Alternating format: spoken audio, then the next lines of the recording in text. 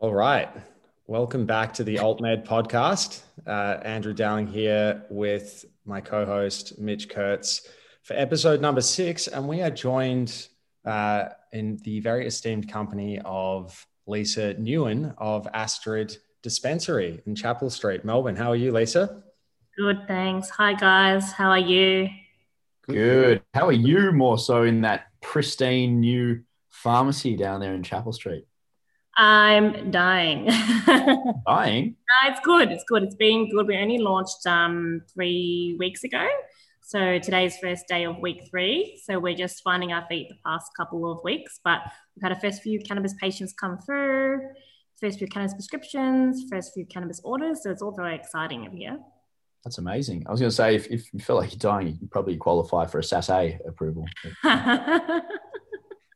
Let's hope Still Astrid's. in your hospital though. Yeah. So I've got to admit myself to hospital. I'm sure Astrid has much longer than 6 months to live. It's very exciting to actually be here with you in the emerging stages of what I understand is the very first sort of purpose-built dispensary. I know that there's a couple of other pharmacies that have also set up in the cannabis space, but in terms of being able to tell people we actually have a cannabis dispensary here in Australia, and it's sort of right on our doorstep here in Melbourne. So have you had a lot of interest, even just people passing by the foot traffic on Chapel Street? Yeah, we've had a lot of interest. Unfortunately, with the regulations in Australia, I can't actually call myself, the first cannabis dispensary, but I can say I'm the first green dispensary, which is another way of putting it. So we're right on Chapel Street. We do have medical cannabis vaporizers in the window. So we get a lot of people coming in, asking lots of questions. So we want to be a space where people can come in, get their medications dispensed on the day and not have to wait. A lot of the issues in Australia is like pharmacies can only order in 1 or 2 or 3 at a time according to what's on the prescription. And so I've figured out a way where I can stock a lot more of everyone's product and I can dispense it on the day and also ship it out to them nationally as well. And that way patients don't have to wait. People who do come in, we do a lot of education here. So a lot of my time is spent teaching patients about when cannabis was legalized in Australia, what a medical cannabis vaporizer is, what kind of products are available. So it's a lot of ongoing kind of relationship building with patients. Yeah, nice. And you've got, as I understand, a couple of doctors that are working on site. So yeah, how's that all going? So you've got like I guess a rotating roster of doctors and have they gone through sort of cannabis specialist training, or how's that looking? Yeah, so we have a really unique model in that. So we've got iPads that are located downstairs in the dispensary. And these are for walk-in patients, and each iPad belongs to a different cannabis clinic. So a patient walks in, I do a screen to see if the patient is eligible for medical cannabis. So I go through the whole medical history. And then if the patient is eligible, they can book in for a cannabis doctor via one of our iPads, and they'll get a link, and then they can see the doctor virtually. The prescription will get sent to me. I can dispense it for them. Alternatively, upstairs, there is 3 consulting rooms for independent doctors. They're holistic doctors / cannabis doctors, so patients can also see them as well. So we have a booking system for them for walk-ins. Excellent. Well, it's I felt as though during the COVID year that was 2020 that has sort of rolled into 2021 that a lot of people started to get used to telehealth and doing all of these types of things virtually. Do you have a view on your preference with that? Would you prefer always that a patient gets the opportunity to do a face-to-face consultation, or are you observing any particular trends there? Because I ask because I know that there's a lot of online portals that we're seeing for cannabis where people can literally jump onto a website, book in a telehealth appointment, and it all gets done without the patient really ever sort of seeing anyone, including dispensing from the pharmacy through the just ordinary post to give that person their medication at home. Do you have a view on that? It looks like telehealth is most popular. So patients still prefer seeing a doctor via telehealth because most patients who walk in here are usually on the way to do something else anyway. So then it's not like that we're here on purpose. So they'll prefer to have a link sent to them. And the doctors who do work upstairs, those patients are already pre-booked in. So it's just a nice to have for someone who wants to see a doctor face to face. Yeah, I think one of the most important things, there's still quite a lot of confusion out there, especially amongst the general populace. So I think demystifying or like helping with that confusion will be a really interesting point of difference. Someone or somewhere in a quite central location that people can go and actually have a chat with somebody who's been in the industry for a while now, definitely, helping a lot of patients along the way. And just on that point, it might be interesting for people to know a little bit more about your background leading up to this and how you ended up in the position you're in right now. Yeah. So I'm a pharmacist by background. So I worked as, I started off as a community pharmacist, worked my way up to working at Slade Pharmacy at Epworth Hospital.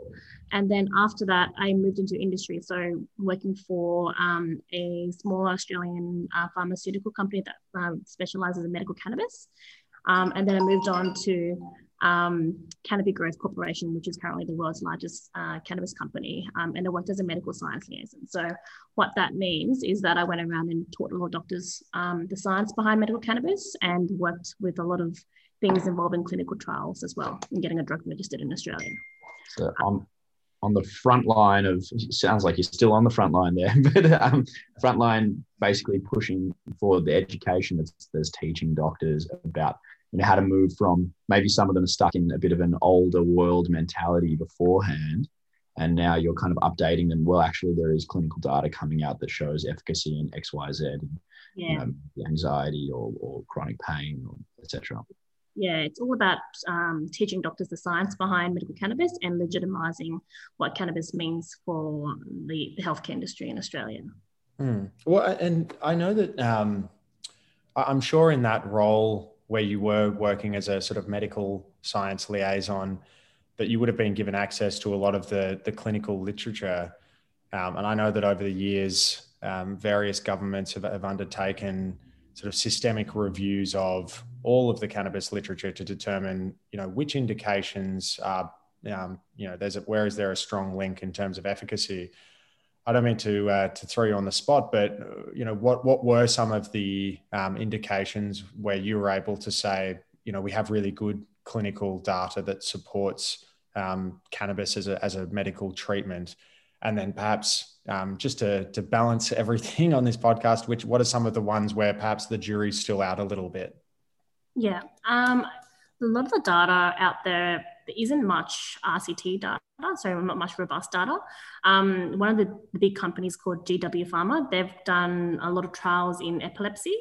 So there's a lot of robust data in that sense using CBD. Mm-hmm. In terms of data that we've seen via the Special Access Scheme and Authorised Prescriber Scheme, it's not clinical data as such, but it is still, real-world data. But we've seen that chronic pain is the biggest indication that GPs and specialists in Australia are prescribing for and still are prescribing for. And the second biggest indication is anxiety. So with chronic pain, most doctors are using either a high THC product or a combination product. And with anxiety, most doctors are using a CBD product. But again, there is yet to be a company that, has that data to prove these indications. And that's why the regulations in Australia is still via Special Access Scheme and Authorised Prescriber Scheme. CGW is still the only company that have that data.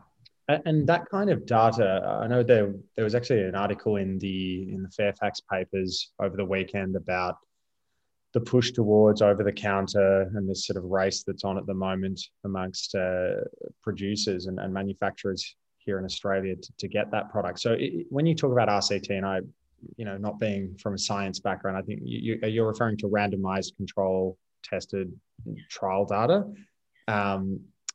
Is that the standard that will be potentially required as part of the dossier of evidence that a manufacturer would need to submit to the TGA in order to get their product sort of listed on the therapeutic goods register?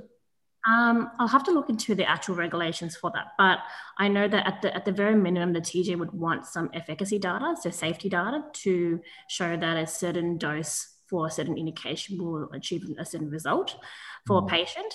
And so to get that, you would, at the very minimum, would need some efficacy data. So that may not be in an RCT, it could be in an observational sense, and supplemented with some efficacy to back it up.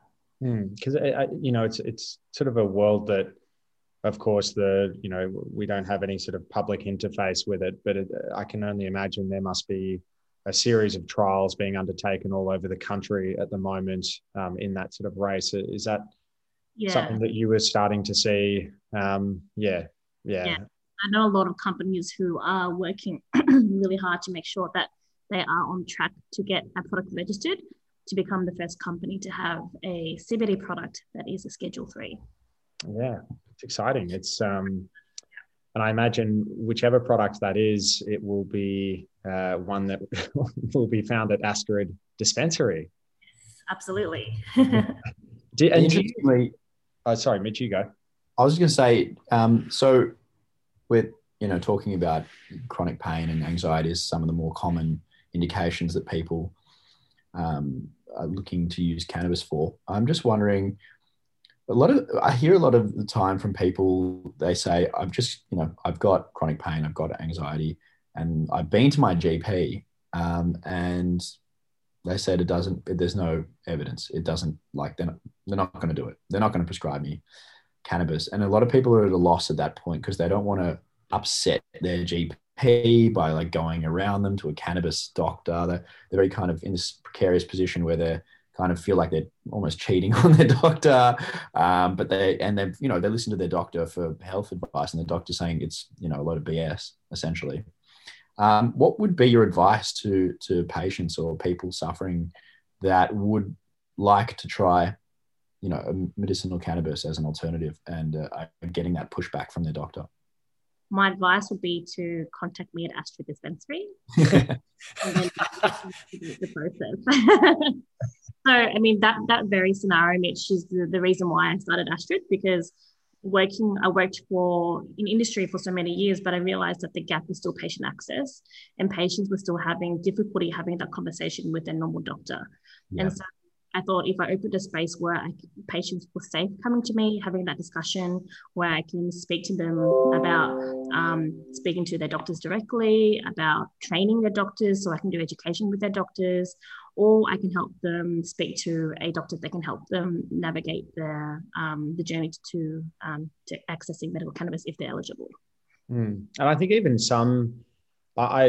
just hearing stories from the field, I've come across people who believe that even if they go and see a cannabis doctor, they still need their current treating doctor to sign off on it. And people don't understand the level of autonomy and agency that they have over their own health affairs. And it's not, people need to, appreciate, which is not that we're advocating going against the advice of one's own doctor, of course. No.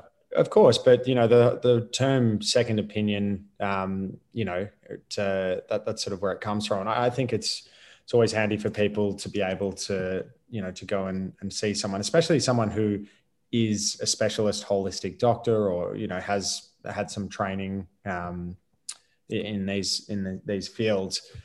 I imagine there's some old school doctors out there who they're only really interested in whichever company takes them on an overseas conference and that sort of thing. And, maybe the cannabis companies need to lift their game with all of that.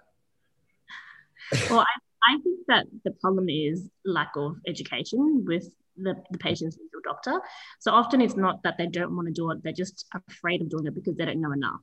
And so I think even if a patient goes to a cannabis doctor, it's really important for that cannabis doctor to be very transparent with the original doctor and have that line of communication open so that then everyone is involved in the treatment plan for the patient.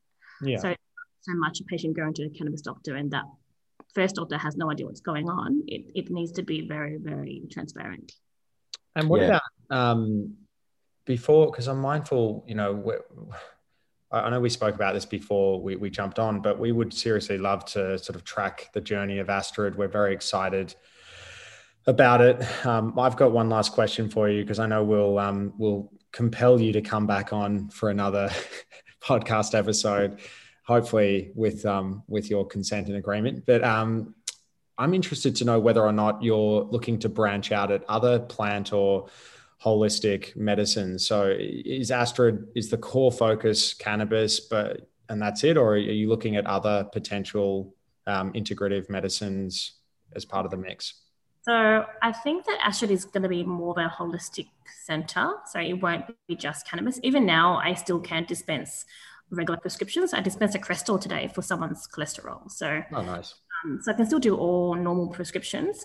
And I have integrative doctors upstairs currently who do a lot of things in gut health, mind medicine, that sort of thing. One area that I'm really interested in is psilocybin. So I am consciously watching that space to see how the regulations change, and hoping to eventually have like a psilocybin center upstairs or something like that to incorporate in our services. So like a mushroom farm where people can go and sort of pick their own. Is that sort of what? It's not. No, that sounds really exciting. Sounds very scientific, Andrew. Especially, with and we'll cover this I think in a subsequent. It's slated for discussion with one of our future episodes. Is a bit of a deep dive into the global MAPS research that's being done on psilocybin and MDMA and the therapeutic uses of those substances. So. No, that's awesome. Any further questions from you, Mitch, or can we let Lisa off the hook for now and then we'll save them all up for the next time? I'm glad to just do a quick introductory. I know that Lisa's got a lot on her plate at the moment. We don't want to take up too much of her time. So I'd love to check back in with you in a little bit and see how it's all going. But I think, it's great to just see people leading the way and doing something different and pioneering the industry a little bit there. So, very excited for your journey. We're very excited, Lisa. And I'm still disgracefully, I have not been to Astrid yet. So perhaps we might do the next podcast episode as a trio live from Astrid Dispensary. Yeah, good idea, actually. All righty. We'll lock that in. All right. Well, thank you so much for joining us. We'll see you at the dispensary. Thanks, guys. See ya. Talk soon. Thanks, Lisa. Bye.